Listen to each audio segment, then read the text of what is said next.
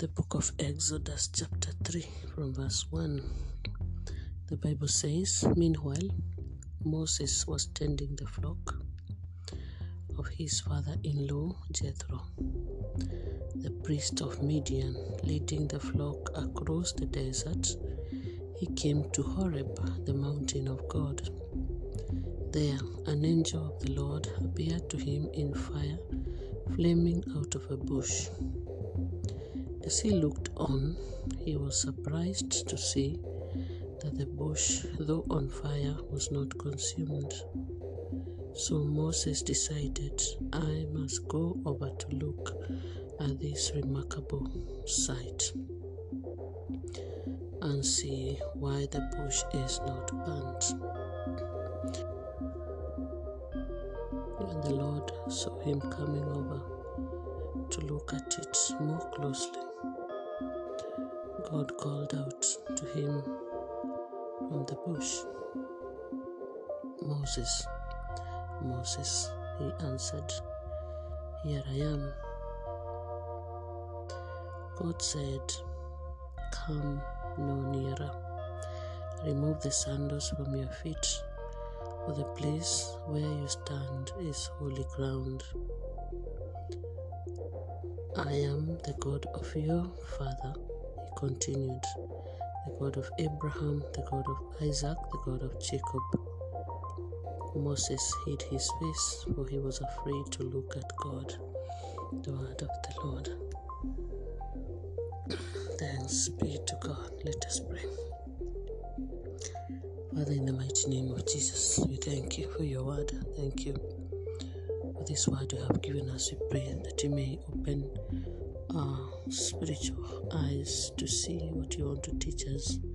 Open our hearts, Lord, to understand what you want to teach us, and that it may transform us from inside out. Help us to fix our eyes on you, to focus our mind to you, and to learn something new for the greater glory of your name. In Jesus' name we pray. Amen. Now, it is very interesting because there are a few key things that we are going to look at. One of them is the fact that Moses, at this point in time, he was leading the flock across the desert. Not his flock, but the flock of his father-in-law Jethro. And he was leading the flock across the desert. Later on, this will be the same desert that is going to lead the Israelites across on the way to Canaan. And then the angel of the Lord appears to him, and he looked on, and he decided to go over and to look closely. And it is when he walked closer that God called him from the bush, from the burning bush. And it was at that point that when God called him, he warned him not to go any nearer, but there was something that he was meant to do, because the place he was standing was holy. Divine God chose that moment and that place to bring his holiness into that ground and to call Moses a sinner from that place. And he was asked to remove his sandals. And it was after he removed his sandals that the Lord revealed himself deeper to Moses. I am the God of your father, and he continued, the God of Isaac and Jacob. And then the next thing followed, the assignments as to why he was calling him and as to what he intended or wanted him to do. It is very interesting when you think about this verse, this chapter. Think about the story of Moses at this point in time of his life, when he had actually ran away from what he had done in Egypt, and he was just doing his day job, taking care of his father-in-law's flock. And he must have been happy to do so, because we don't see anything negative. He seemed to get on with whatever he was doing, and it was at the moment when he was busy doing what, taking care of this flock, like he was busy doing something, that the Lord appeared to him. And it happened in a very, very probably short span of time and very systematic way. And it was a very unusual thing that happened, that there was a burning bush, and probably if he wasn't keen enough, he would have ignored that burning bush and just go on with taking care of the flock. But it would not pass by him, because this was his season. So the season upon which the Lord had predestined him to step into his purpose and calling had to come to fulfillment.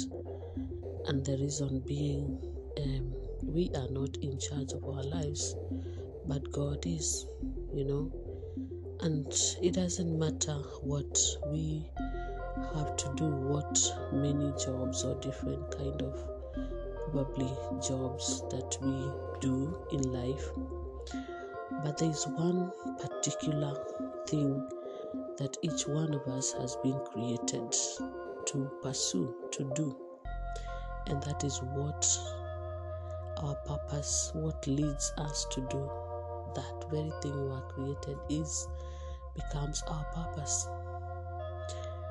And Moses, we are not told that he was maybe kneeling down, praying, waiting on God, or just sitting and looking up, but he was doing something. He was busy doing something, and probably that is one of the characteristics upon which and why God would have called him, because he was very busy doing something, taking care of somebody's flock. So he wanted somebody who was going to be busy, not lazy, busy taking care of his own flock, sheep, the children of Israel. So when he was searching for someone, because he said, I have heard my people's cry, that is verse 7. When he went to look for someone to call, he went to look for someone who was busy. So it also means that he had to come out of something. He had to leave something that he was doing. So it wasn't like he was jobless. He had a job. He had to leave his day job to go and do God's job. So he has to trade in. It's like just the story of Christmas, really. He had to let go of his dream and to trade his dream for the glory of God. It sounds like Mary here, who was just going on with her life, and since the angel appeared, her life was completely transformed, and she had to trade her life and whatever she had imagined her life would be in order to do what the angel had said, that the Lord had chosen her to be the mother of Jesus. And of course, that was not something easy, but she said yes. Now, both of Moses was busy doing something. Mary was, at that time when the angel appeared, she was already in the temple, had lost parents, and she was busy doing her thing, and the angel appeared telling her that she was chosen for something greater. Moses sees a burning bush in a very unusual way.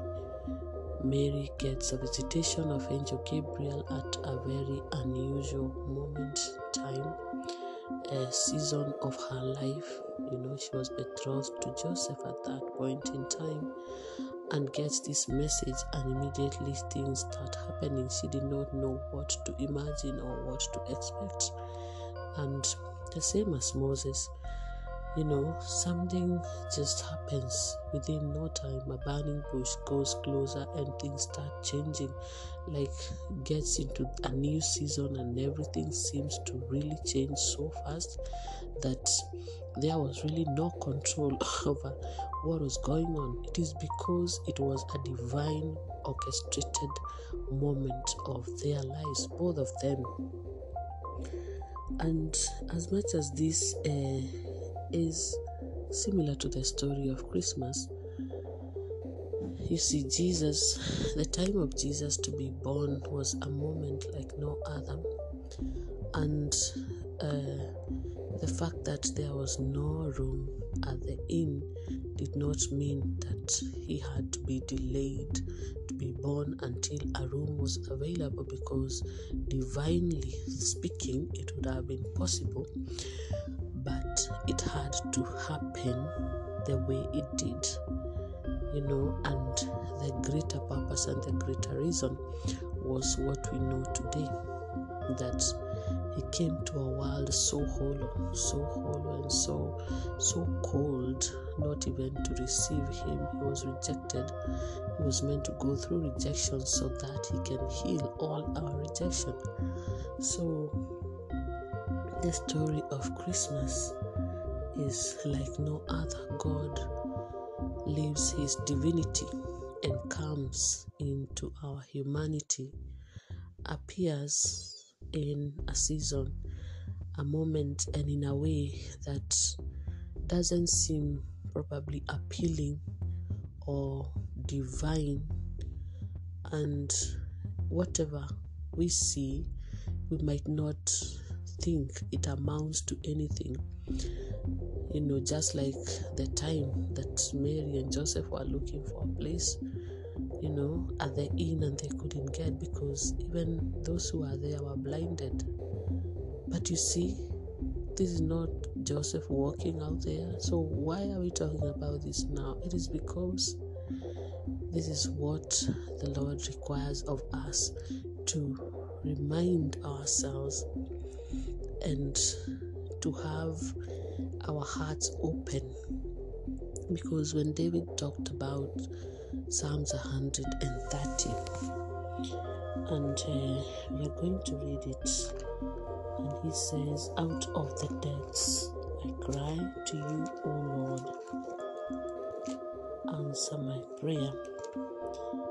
It is a very interesting psalm. He says, "Out of the depths I call to you, Lord, hear my cry. May your ears be attentive to my cry for mercy. If you, Lord, mark our sins, Lord, who can stand? But with you is forgiveness, and so you are revered. I wait with longing for the Lord. My soul waits for his word. My soul looks for the Lord more than sentinels for daybreak. More than sentinels for daybreak. Let the Israel look for the Lord. For with the Lord is kindness, with him is full redemption, and God will redeem Israel from all their sins." Praise God. You see, this is a psalm about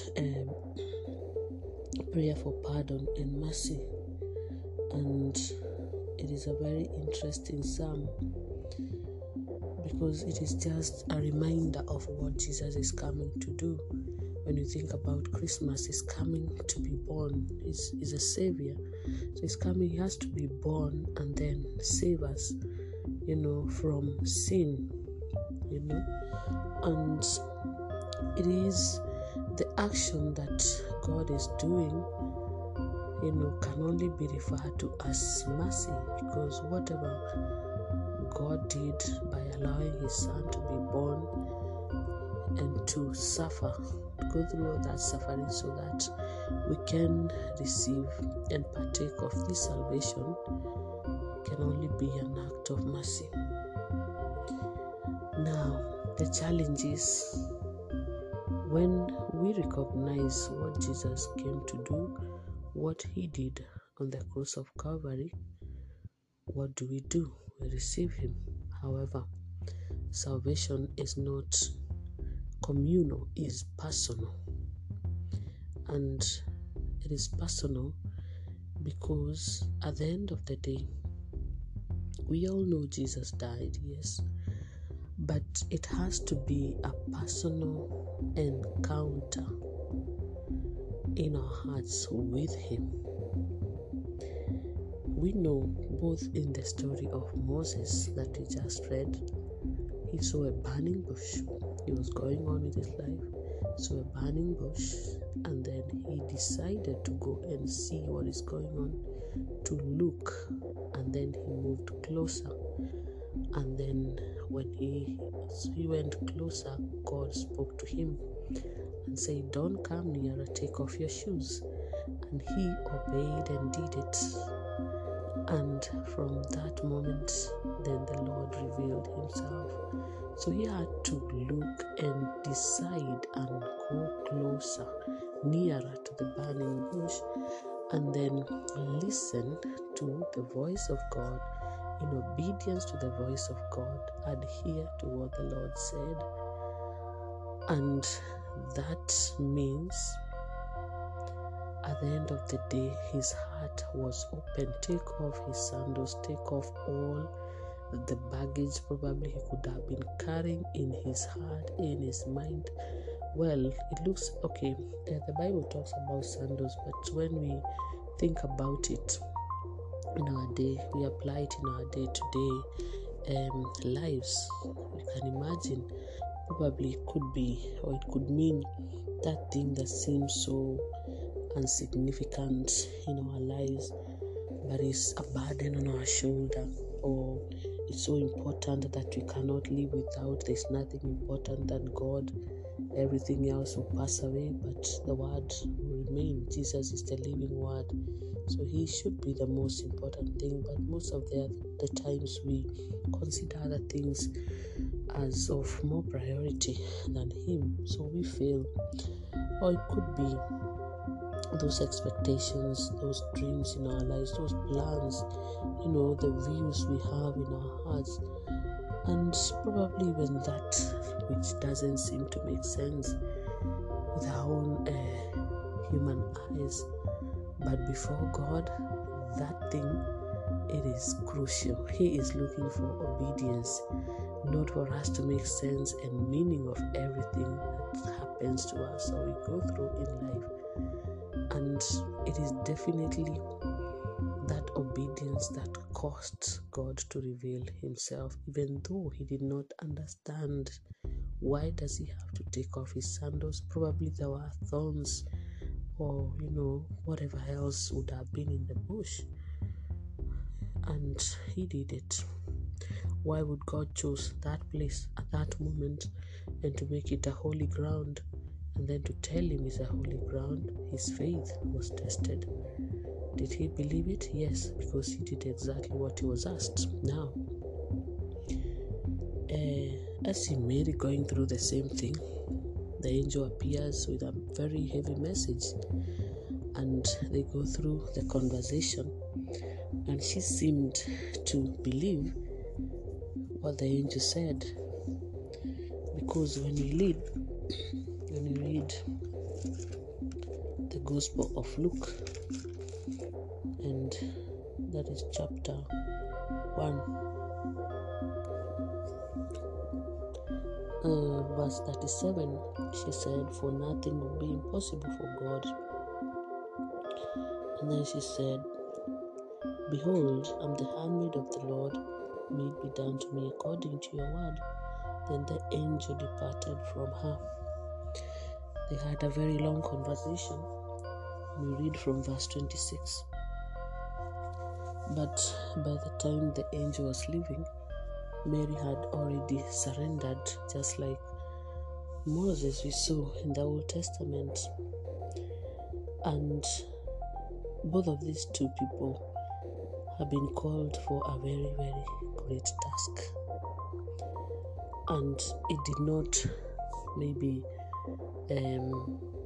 seem significant at the time when these conversations were starting, but the significance of it will be seen in the days and the years to come. In both stories, probably if human beings were to be consulted, they would have disqualified both of them for reasons well known to the human family, Maybe for Moses would have been, no, he killed someone in Egypt. In fact, he ran away. No, he's not. He's too old. Whatever it is, he had whatever can be said. And probably Moses was a stammerer actually. And maybe for Mary to be said, oh, she's too young, she doesn't know anything. How we cannot be, and whatever else can be said. But the truth of the matter is, God is the one who calls, and He qualifies those that He calls. He qualifies those that He calls. Because whatever it is that He requires to be done can only be done by Him through the ones that He calls. So, in both of these two stories, which are very interesting, we see the application of Psalms 130, where the most important thing is to make sure that the heart is empty of everything that would hold back or cause us not to be able to make the right decision or to say yes when called into a task by the Lord. Every day of our lives, the Lord presents to us opportunities for us to be able to advocate His will and His purpose through us. However, because of our shortcomings, our nothingness, our weaknesses, our sins, probably our expectations, our views, our assumptions, we tend to not have any room in our hearts for Him to be able to write a new story through us to the world. And we know Jesus is coming to not just save us from the sin of Adam and Eve, or the sins we live in, or the sins in our lives, but He is the eternal God. So His salvation crosses over this world. So even He will save us even from eternal damnation. His desire is for us to be with Him. So it is a journey. It doesn't end here. And then the other most important thing is, when it talks about out of the depths I call to you, Lord, hear my cry. You see, and it says, I wait with longing for the Lord. My soul waits for His word. My soul waits for His word. The presence of God is drawn to us when we have an expectant faith, an expectant waiting of His word to be applicable in our lives. Jesus is the living word. Waiting with longing for the Lord is what draws His presence to become a reality in our lives in a very, very powerful way. So as we continue on this season to prepare ourselves for Christmas, to prepare ourselves for the coming of the Lord, to be born in our hearts. It is a good season to probably meditate and look into our hearts and pray that the Lord helps us to know whatever it is that could be holding us back, that could be a stumbling block from us being able to grow into this longing and to wait for Him, that He may help us to be able to have our hearts washed by His blood of anything that is in our hearts that is not meant to be there, because He dwells in our hearts. He is greater in us, and if He dwells in our hearts, then means anything else that would be dwelling in our hearts would not be of His. So He needs to occupy every space in our heart, and thus the heart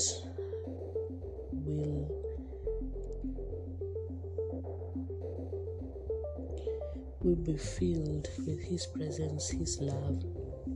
The soul will be united to Him. Thus intimacy with God. And from that point, then the Lord will cause His power, His saving grace to be manifested in us powerfully, so that we can become witnesses of His goodness, witnesses of His faithfulness, witnesses that He died and rose again, that He is the resurrected Lord, that He is alive today, witnesses that He is the living Word made flesh. And just like He manifested Himself in a very powerful way in the life of Moses, when he took off his sandals and decided to lay off and to let go of anything that would hold him back in obedience, to be able to let go. And he also got to listen to Him and to know Him well, that we may get to experience Him, so that we can know Him well, so that in each and everything that we engage ourselves in, then we will be guided by Him. We will have a deeper knowledge of who He is and what He intends to do in us and through us. Because if He is a stranger to us, then it becomes difficult to be able to advocate of what He desires or requires. But if we get to know Him,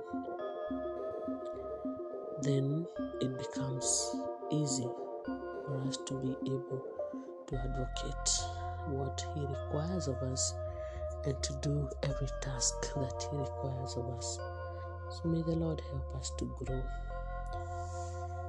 in this season as we wait on Him, that we may be transformed inside out for His glory, and that as we trade our dreams for His glory, we may not hold on to that which is perishable, but hold on to Him who is eternal. And it also means to have undivided trust in God by letting off what we hold dear according to our own standards, so that He may be glorified in our life. Let us pray. Father, in the mighty name of Jesus, we honor You. Thank You for Your word, Lord. Thank You for teaching us something new. Thank You for helping us to understand Your word and what You require of us to learn at this season as we prepare ourselves for Christmas. Help us, Lord Jesus. to be able to grasp every word you have spoken, and everybody who will be listening to these podcasts. Lord, I pray that you may help them to be able to grasp what you intend of them, so that when we offer our hearts to you,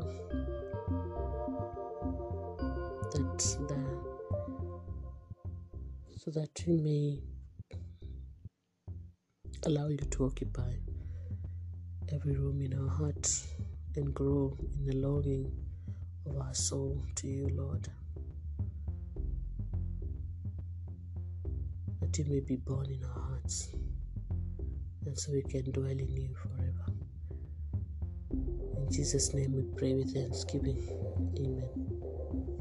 In the name of the Father, the Son, and the Holy Spirit.